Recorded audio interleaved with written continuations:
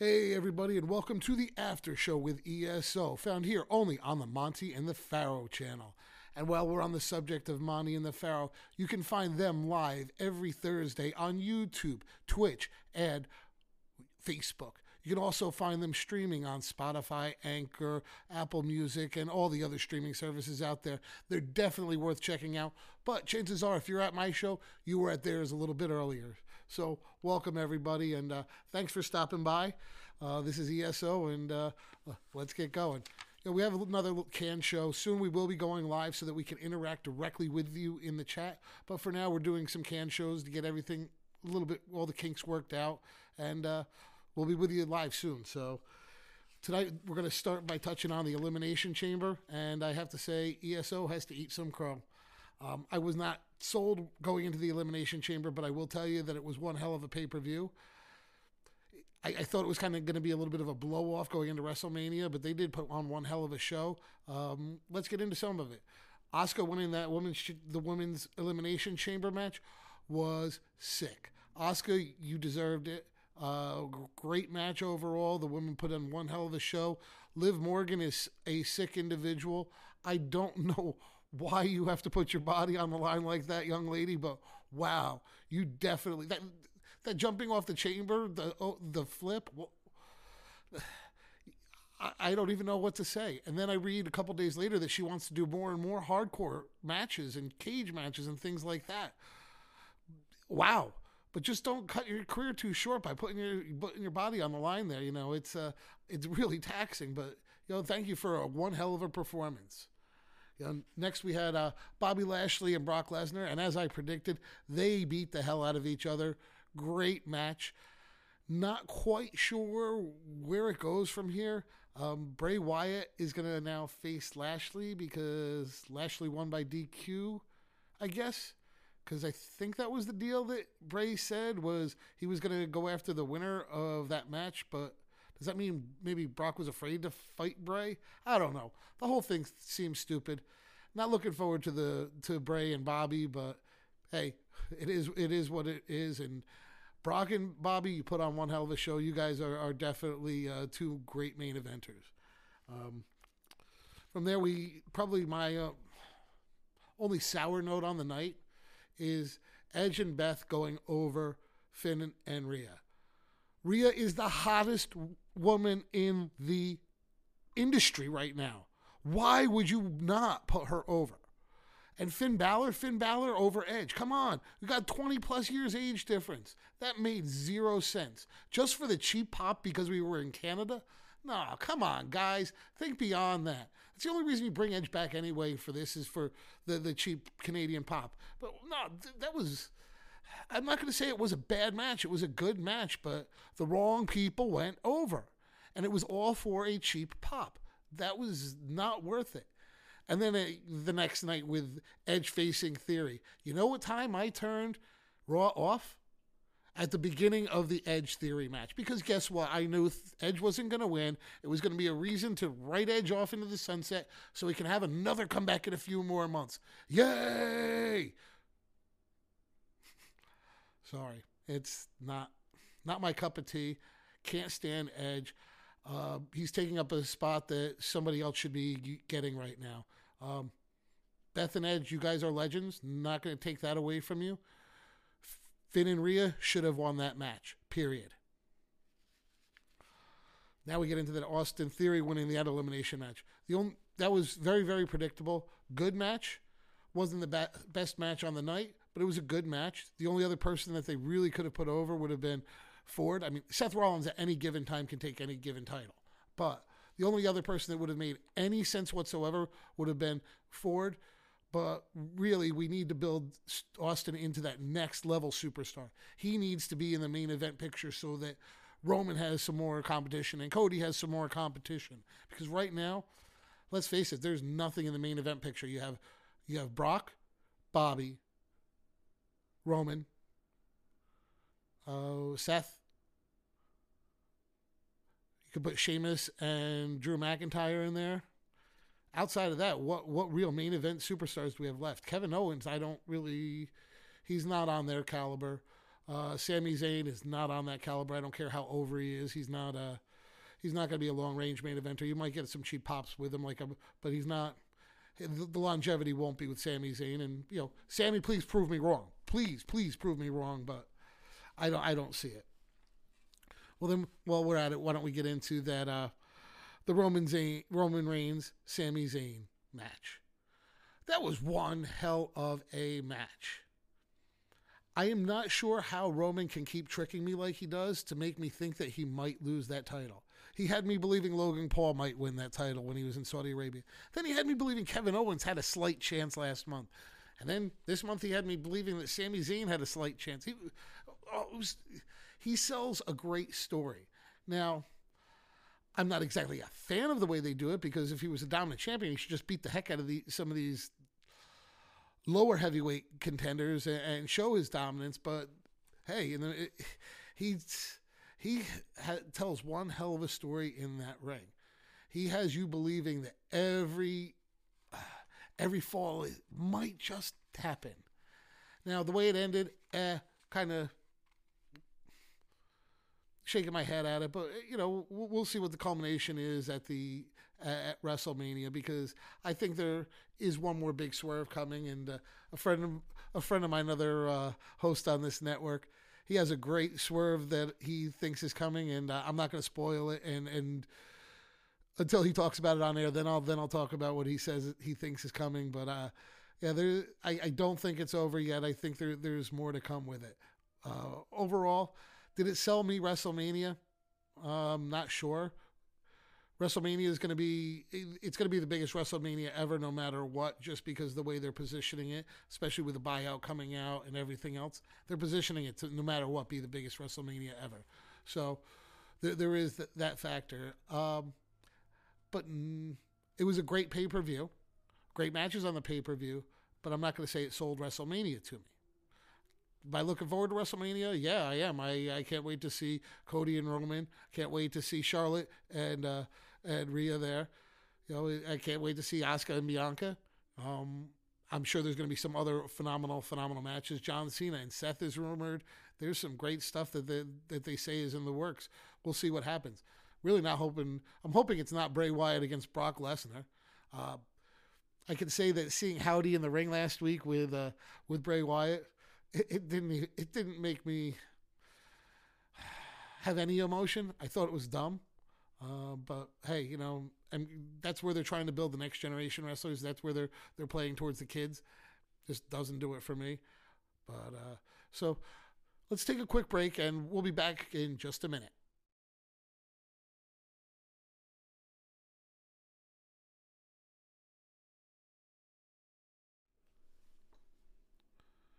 Hey, everybody, and welcome back to the After Show, found here on the Monty and the Pharaoh channel. So, what do you guys think of all the great wrestling-related programs out there that aren't necessarily wrestling? You have so many cool things. And I'm not talking about the older stuff, Divas and Miss and Ms. Those guys have been out there for a while. But more than the stuff that's come out in the last year and a half.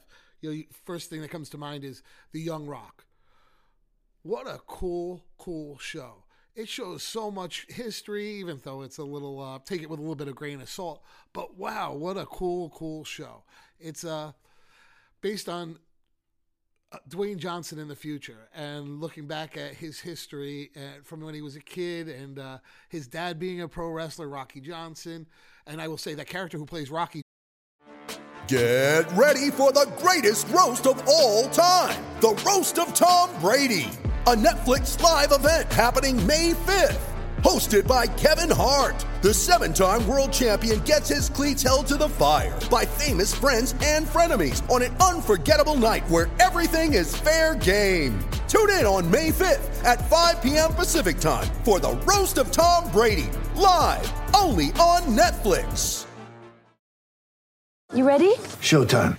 On May 3rd, summer starts with The Fall Guy. Let's do it later. Let's drink a spicy margarita. Make some bad decisions. Yes! Audiences are falling in love with the most entertaining film of the year. Fall guy. Fall guy? Fall guy. That's what the poster said. See Ryan Gosling and Emily Blunt in the movie critics say exists to make you happy. Trying to make it out? Nope. Because I don't either. It's not what I'm into right now. What are you into? Talking. Yeah. The Fall Guy. Only in theaters May 3rd. Rated PG-13. Johnson on the Young Rock. That dude does a hell of a job. Wow. So we had we have stuff from Polynesian Pro Wrestling, his grandma Ata, his mother Ata, his grandmother, everything. It's such a cool thing. They take a big look at Polynesian Pro Wrestling and the impact it had.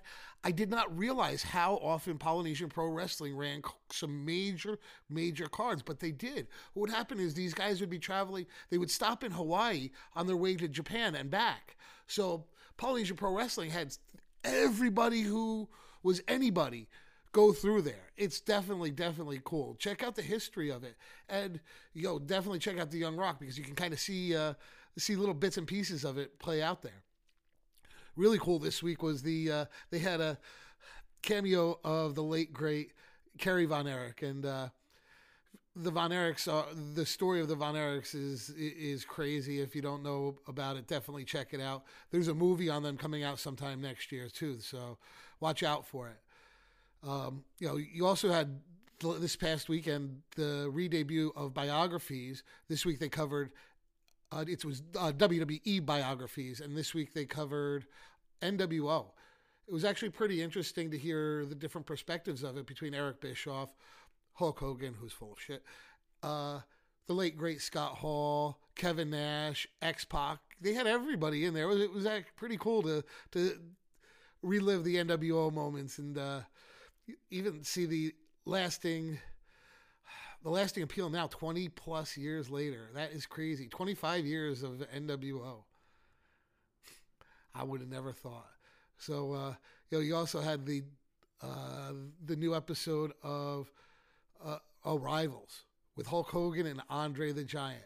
I was actually very, very impressed by this documentary. They actually went back to the 70s when Hogan first came into the WWF, and WWF, and he was the heel, managed by Classy Freddie Blassie, going up against the face Andre.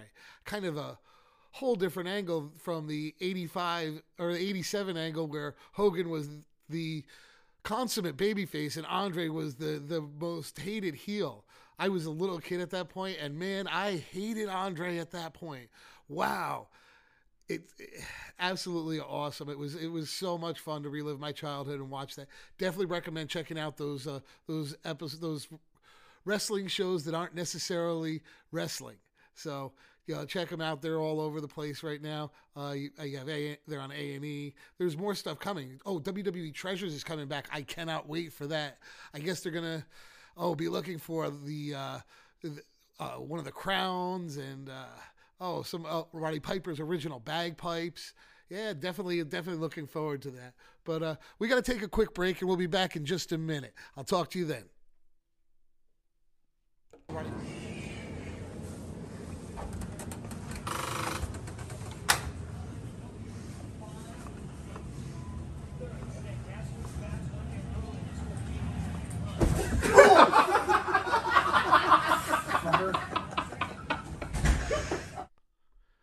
Hey everybody, and welcome back to the after show. So I'm actually going to do this next part without any notes because I'm actually excited to talk about this. We're going to talk about the 80s and how the Mid-Hudson Civic Center in Poughkeepsie, New York affected the golden age of wrestling. So let's start with some of the cool things that happened there. You had the WWF debut of Randy Savage and him announcing Elizabeth at that same time, that as his manager. So the debut of the Macho Man, the debut of Elizabeth, the debut of Slick. You had one of the other things. Okay, Andre the Giant. Andre the Giant was known for his long locks, but did you know that in 1984, when he had them chopped off, that happened in the Mid-Hudson Civic Center? That was important. Paul Orndorff turned on Hulk Hogan in that arena. That arena was the TV tapings leading up to the original WrestleMania and WrestleMania 2 happened in that arena. Ricky the Dragon Steamboat got hung by Don Morocco in that arena. The Machines debuted in that arena. So let's just start. I'm going to say some of the people I saw wrestle there. We'll start with some of the minor ones: Corporal Kirshner, Iron Mike Sharp, Johnny Rods. Then I would get into the level of George Steele, Junkyard Dog, Barry Windham, Mike Rotunda, the Killer Bees, the Dream Team, the British Bulldogs, Hulk Hogan, Randy Savage, Paul Orndorff, Don Morocco, Tito Santana, Hercules Hernandez, Billy Jack Haynes. The list goes on and on and on. I saw Jimmy Snuka face Hercules Hernandez in a steel cage in that arena. I saw Billy Jack Haynes and Hercules Hernandez battle the crap out of each other in a chain match in that arena. I saw the entire angle of Paul Orndorff, Hulk Hogan play out over the course of one night in that arena. From the flower shops being filmed, to them tagging up for the first time against the Moondogs, to them tagging against Stud and Bundy where Orndorff turned on Hogan. That happened in that arena.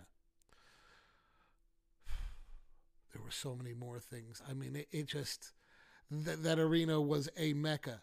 The lead up to back then, the TV tapings were between the Boston Coliseum, the White Plains Civic Center, the Poughkeepsie Civic Center, Allentown, Pennsylvania, and Boston Garden. And then, there was another one out on the island too. I forgot what it was. So basically, all the TV tapings were done between those places. That's why so many things happened in that little arena in Poughkeepsie, New York, and that's why I do call it a mecca. So, leading out of that era, that 85, 86 era where so many little angles were filmed in that, guess what happened? Wrestling's golden age boomed. That arena had a big part in wrestling's golden age, and that is the first reason I call it a mecca. So, I am going to touch on what happened in the 90s in that era and how it led in the 90s in that arena and how it led into the Attitude Era next time, but we'll talk about that later. Right now, we're going to take another quick break, and I will be right back. Beer.